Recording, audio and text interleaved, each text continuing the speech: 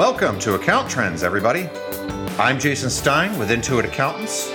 My co-host, David Bergstein, and I are excited to be with you every couple of weeks to share the latest news, interesting perspectives, and hottest trends in the tax and accounting world.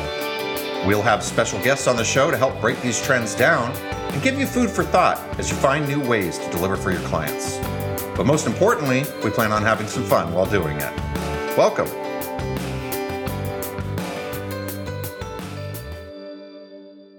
Welcome back to Account Trends, everybody. Your host here, Jason Stein. With me, as always, Mr. Bergstein. How are you today, sir? I'm doing wonderful today. Today's another good day in Florida where we're happy to be, and sun shining brightly all the time. What's happening in your neighborhood? Except for the middle of the day when it rains, right? Well, it's only 3 minutes. You have to know how to do it. 3 minutes. Well, I can't really tease you too much about that because up here in Washington, it rains just about every day for about 6 months. But we do get some sunny days. Today's kind of somewhere in between, but still nice. Well, I'm glad you're enjoying the weather and your new scenery. And eventually you're going to tell me that you're going to be out there hunting elk. They have elk? Yeah.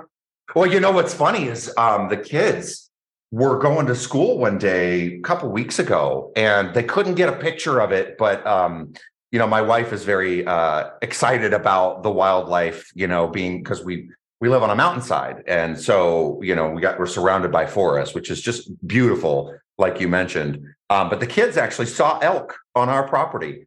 And I'm not a hunter myself, so I wouldn't see that in my future. But one of these days, we're going to have to get some pictures and put them up somewhere on social media or something so people can see what we keep talking about. I'll show you the wildlife in my neighborhood. It's usually an alligator walking across the street. They're brazen things, aren't they? Today is what, part 2 of a session we had last time? Yeah, so cool conversation that we had last time with Boris, right? Yeah, I think I got a great question for you to ask him first. I want to ask a question too, but you can ask him why he was born into being in tax. Is that because he looks so young? No, let him tell you what the answer is. Oh, okay. This is based on a previous conversation you had. Well, perfect. Well, let's bring him on. That's a great segue. Boris, welcome back to the show. We're glad to have you again. Thank you. I'm just glad that after my first presentation, I got invited back. So yes, instant success for me. Clearly wasn't enough time with you, my friend. So David told me I have to ask you a secret question. How were you born into taxes?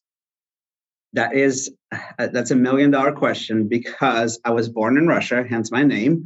I live in Texas, have lived in Texas for the past almost 30 years now. But I went to school to be focused in the strategy. And unfortunately, when I graduated with my liberal arts economics degree, there wasn't a whole lot of appetite for a 20-something-year-old to go advise people on the strategy. So a friend of mine asked me about joining Thomson Reuters, which at the time meant nothing to me because I didn't know much about tax or software development. But one of the things she said, Boris, this is your destiny since your birthday is April 15. And she was absolutely right. My destiny is taking me to a 23rd tax season now with Intuit. And as a product manager, couldn't have imagined my life turning into my journey in my career. But it's gone full circle because now in my current role, I have to be a more strategic advisor to our teams here. And so interesting background, but there's one other question I have now that we know you were destined to be in tax. What does a product manager actually do? Well, it depends. If you ask my engineers, no, I'm not even going to go there. So the role of the product manager, as Boris's definition of this, I'm sure industry has a slightly different take on it. I look at it as a business owner. I look at the software that I run as my business. So I have to constantly connect with my customers, understand the trends of the industry, talk to my marketing partners as well as my sales and customer success partners to understand what's working well, what's not working well, and then use all of that expertise with designers and developers on our engineering team to come up with a solution. Because a lot of time, especially in the prior Like when I first started in this industry, a customer will come in and go like, I just need client letters.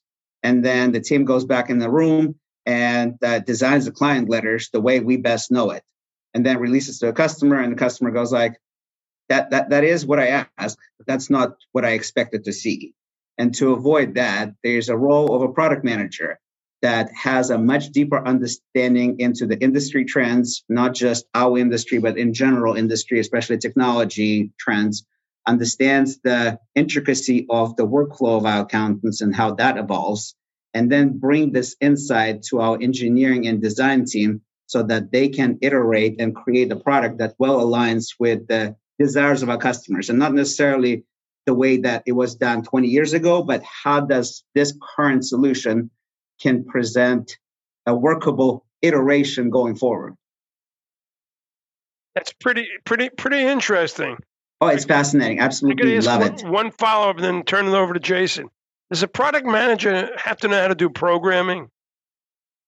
A lot of times we do. In fact, my background started as a developer. I started as a tax developer for both Thomson Reuters as well as for Intuit. And that gave me a lot of the insights, not only into the tools and the processes that are available to our development team, but also understand how that translates into deliverables to our customers. A lot of times there's got to be some kind of connection where you understand technology and you understand marketing and you understand the customer state of mind.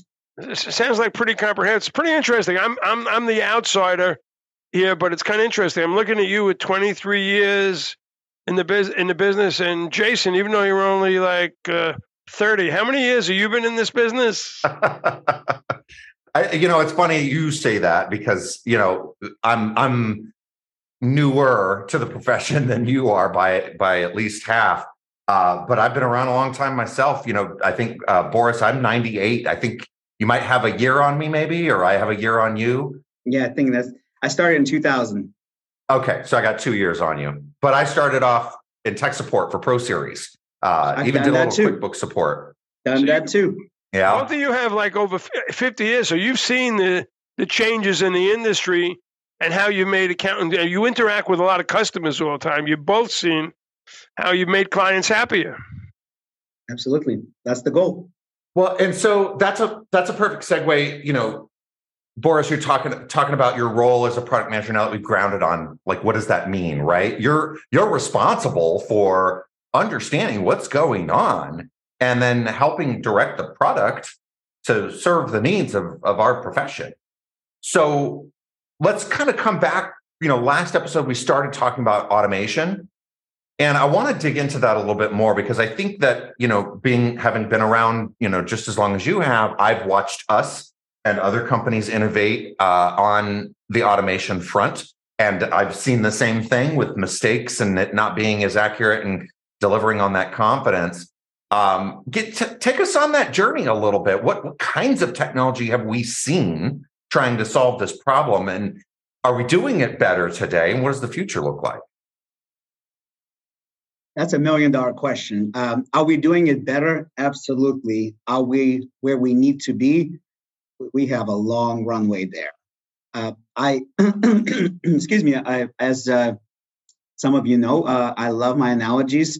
Where I would like to take this one in terms of automation is I consider a lot of our flagship offerings that's been around for 30, 40 years as the Cadillacs of the industry. Where I would like to see ProConnect Tax and the future of our technology is more of a Tesla.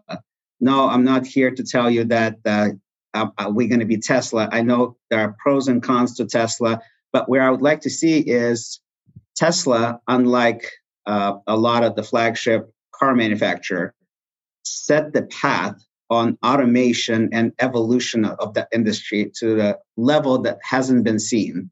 And that's where we are trying to take our cloud offerings in terms of creating the infrastructure for the technology integrations across multiple offerings. And I know I use a lot of big words out there. What does that mean? We're looking for automation not only in respect to our offerings, where A lot of times people think of automation as this robotic task solutions where you scan the forms in and then they automatically appear in your software and even more automatically get applied to your software. That's been the holy grail of automation. And I think we are evolving that holy grail beyond just me as my software going to solve all of this. There are so many different workflows that I don't think one vendor, one company can solve. And what I do love, and I saw this with QuickBooks for the past decade, everybody is becoming more of a niche solution where because of their laser focus on that niche, they can solve it so much better. And then how can platform companies like Intuit, like Thomson, and everyone else in the industry, how can they integrate this data flow so that we don't have to solve everything? But when it comes to a customer doesn't see those seams, gaps in between offerings, and they can get that data flow across. I think that what you're saying, it's pretty much like the App Center on Apple, because I use Apple.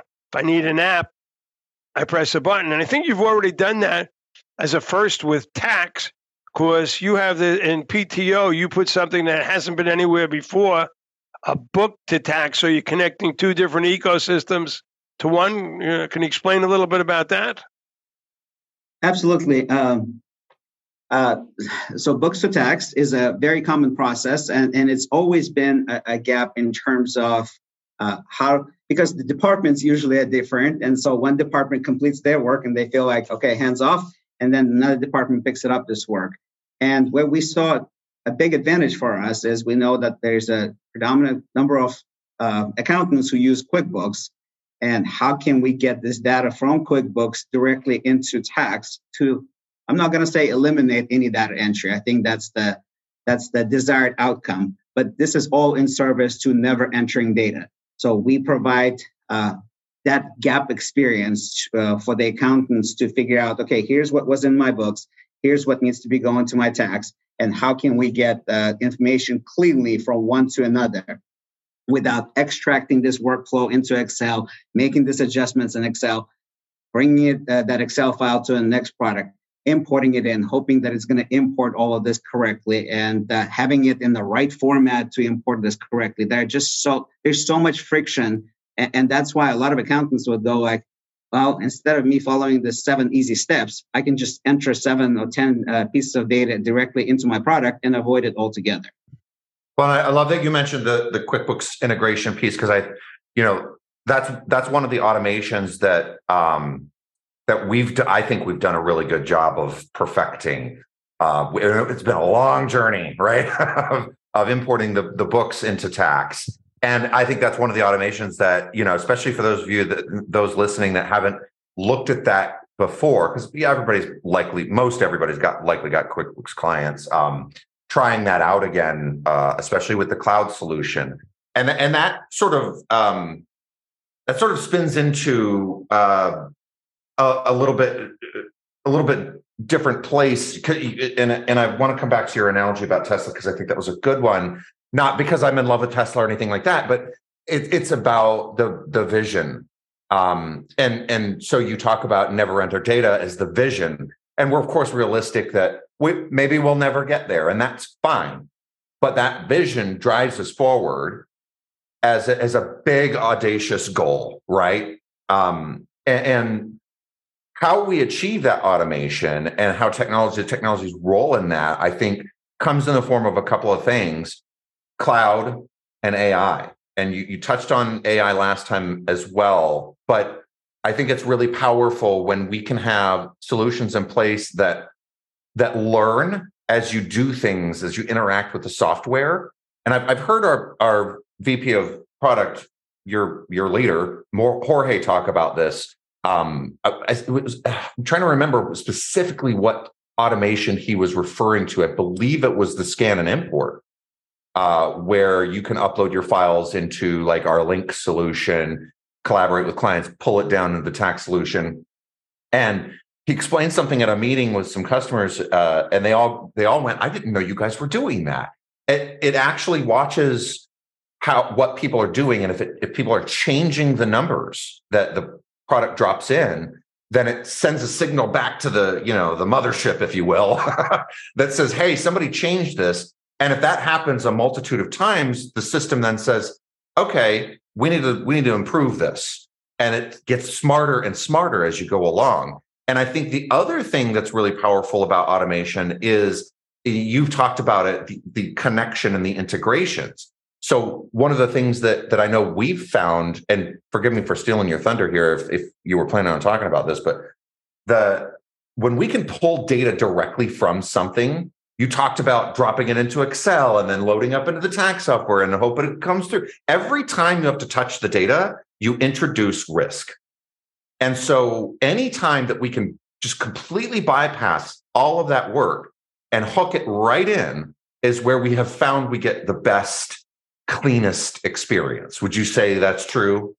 Oh, absolutely. You've referred to scan and upload, right? And I was there as part of that journey.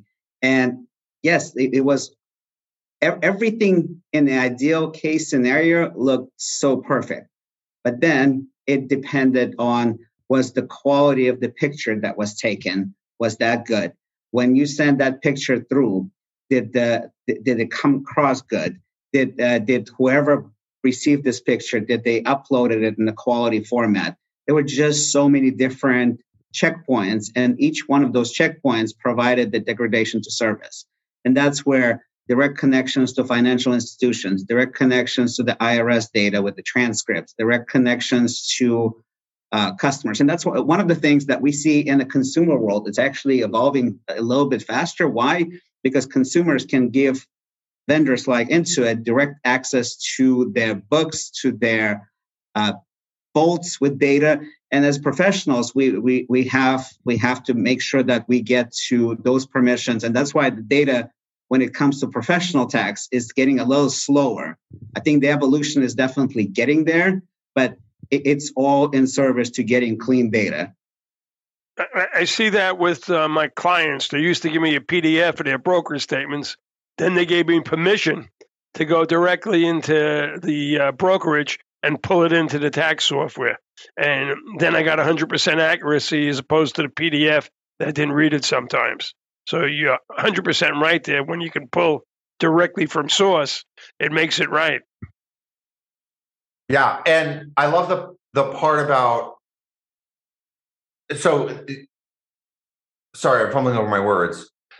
The thing that I think is also parallel to that is security and respect for the data, and the compliance with the laws on how data is treated is always something that we're having to be aware of. And I think about, there's probably many still today that have like a list of their clients' logins, right, to some of their stuff. And on a sticky note. Right, on a sticky note, like so. Stick it on a wall. Anybody can come in and steal the information. Exactly, and it's just dangerous. So I think the other things that I see on your side of the house, Boris, is how we're making those connections in a secure way. Do you have any additional insights you could share around how we think about that? Oh, absolutely. For company of our brand, it's obviously a very critical aspect. I think of us as any other financial organization, banks, and so on. That data integrity and safety of this documentation is the most fundamental foundation for our company, and that's why a lot of times our customers would tell us, it's there. Why can't you use it? And we are a lot more conservative in terms of making sure, understanding the scope, understanding all the liability that is not only available for us, but also to the tax professionals on how can we get the most secure way of getting this information without any compromise. I'm seeing that a lot more now. Every time I sign on someplace, they want authentication. They want to send me an email, or they want to send me a code to my phone just to protect the data. And that they think is pretty good. And some of this is creating a friction. And we all know during tax season, that's the last thing anybody's wanting, reset the password, validate with multi-factor authentication. And I totally get it. I'm a consumer as well. I do not enjoy those. That being said, as a product manager in this organization, that is one of the most critical things that we constantly have to ground ourselves is what would happen if only even one of those aspects will be flawed and this data is going to become available. And we never play with security and data integrity. Yeah, we just can't afford that. We can't afford it from our own, Intuit brand perspective, but we can't afford that as a risk factor to our profession and to the public at large, right? Right. What is it? Like 60% of the nation's tax returns flow through our servers. I mean, we've got to hold security as utmost importance. And yeah, I hear that too, that it can be frustrating sometimes because of the security measures that need to be taken. But at the end of the day, I think everybody kind of realizes, yeah, this is annoying, but I'm glad it's here. And what's cool is I'm seeing more and more innovation around security and the tech space at large, which we can naturally apply, to our profession. And one of the ways that that's happening is with cloud technology. I think that's a good segue into, why should people be thinking about the cloud in a stronger way than maybe we have before? Because we've been talking about cloud for 20 years, right? The benefits of, work anywhere and that kind of stuff. We all know that, right? That's great. But there's deeper inherent value to cloud software. Do you want to talk a little bit about that? Oh, yeah. I've been on this journey with you for the past 15 years now on the cloud. And I've heard just about every reason out there why cloud is not for me. I hear, my customers will never care for this, or I don't know if I can trust this, or I don't know about the access or capabilities. And if you haven't checked out any cloud offerings out there, give it another try, because just like what you've seen with QBOA, if you started with QBOA 10 years ago, and you probably were on the phone call telling me how awful that product might have been based on your perception of what that product should have been 10 years ago, I see a lot of those individuals went back to QBOA now at the last few years because they see what the industry is going, and maybe we were a bit earlier on this journey, and maybe we helped the industry see the upside of the cloud. And I'm seeing the same thing in the tax industry. Majority of our tax industry is still using 30, 40-year-old software out there. Think about your entire tech stack as a consumer. Think about what are the other software that you're using that is 30 or 40 years old. And, they do come as a fundamental product. That being said, unfortunately, the growth of that product based on the platform that they were established on is somewhat limited in terms of evolving into the technology of the future. And that's another thing, that cloud continues to evolve because all the complementary new solutions that are coming to the market right now are all starting with the cloud. And we can have a whole different episode of trying to figure out how to connect desktop product from 40 years old to a cloud offering that's been on the market for 40 months. Well, it's next to impossible, right? And that's kind of interesting. Every business that starts today pretty much is in the cloud. And that's why there's so much startup money and fintech and all these changes. And people that are invested in legacy and have a tremendous amount of clients on that legacy software have to move slowly in order to change it because they got to re-architect the whole thing. But when someone complains, my clients would never want to be in the cloud. Even senior citizens today are in the cloud. If they want to go to the movies, you got to go to the movies now and reserve a seat. You got to go buy your ticket online. So you're in the cloud and your credit card's out there. So it's, they can't say they're not in the cloud. I think just that little thing about buying a movie ticket today is you're in the cloud. Well, and sorry, I thought you were done, David. I'm going to cut you off. What I love about your point also is that it ties back nicely to some of the things that Boris was talking about way early in the first episode around the talent coming in. And that is how new talent expects to operate. And if you're not operating that way, they lose confidence in you as a business. They think, what are you doing? You're not keeping up. And so one, I don't want to work for a business. Forget whether or not it's in our profession specifically.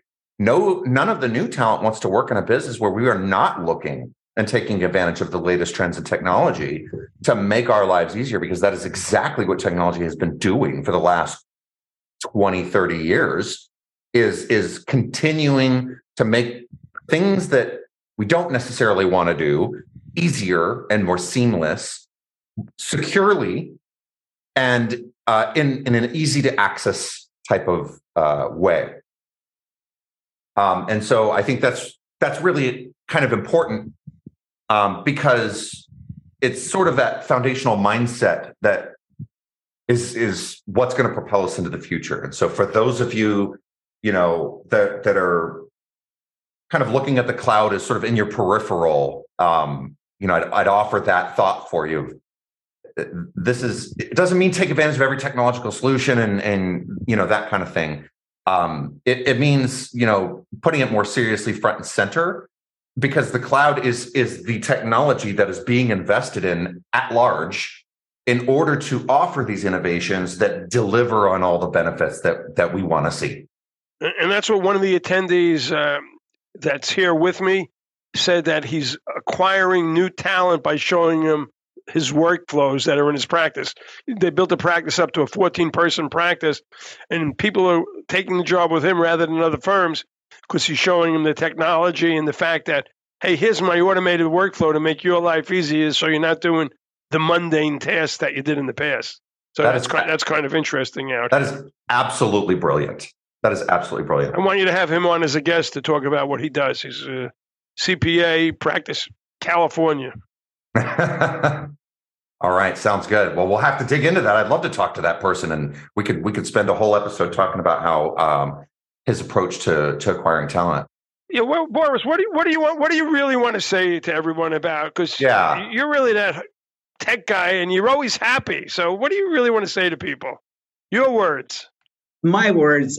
So I know that transitioning from one software to another is not just one software to another. It's transitioning your entire workflow from one to another. And a lot of times in our business ends up being very costly, right? Because the conversion, it's not always going to convert everything. You have to adjust the expectations with your taxpayers because you might have to switch tools. What I usually advise people is, as much as I would like for them to come all at once, I believe that the best onboarding is to take a certain set of customers that maybe they're business customers and maybe they're QBOA customers, and try them in the cloud offering, and then see how it works for your practice. Get some experience, figure out how it impacts your workflow solution in general. Because otherwise, it is very scary to change the entire workflow. I know I've mentioned earlier about the automate comparing us to cars, right? And yes, I have to be in the office, and if I can't rely on my car every day to deliver me from point A to point B, I'm probably not going to be taking the risk. For the same reason, I'm not switching my laptops, because I know it's going to be a painful transition from one to another. That being said, it's all about having your eye on the prize and understanding what's the upside and how do I figure out a way to get me there. And that's what I see in terms of success and in terms of having sanity during tax season, is a transitional migration from one product to another. And I think, you're saying it just the right way. And the thing that you put in there that most people don't realize, and you said it, is so if you're going to switch tax software, it's not just the tax software, it's the 14 other apps that you got plugged into it to make the workflow move. And that's why it's a smart move to do it slowly. You said it perfect. Thank you. Yeah, well said. Yeah, good stuff, Boris. Thanks for being on the show today, bringing your expertise and vast experience. Really appreciated the conversation.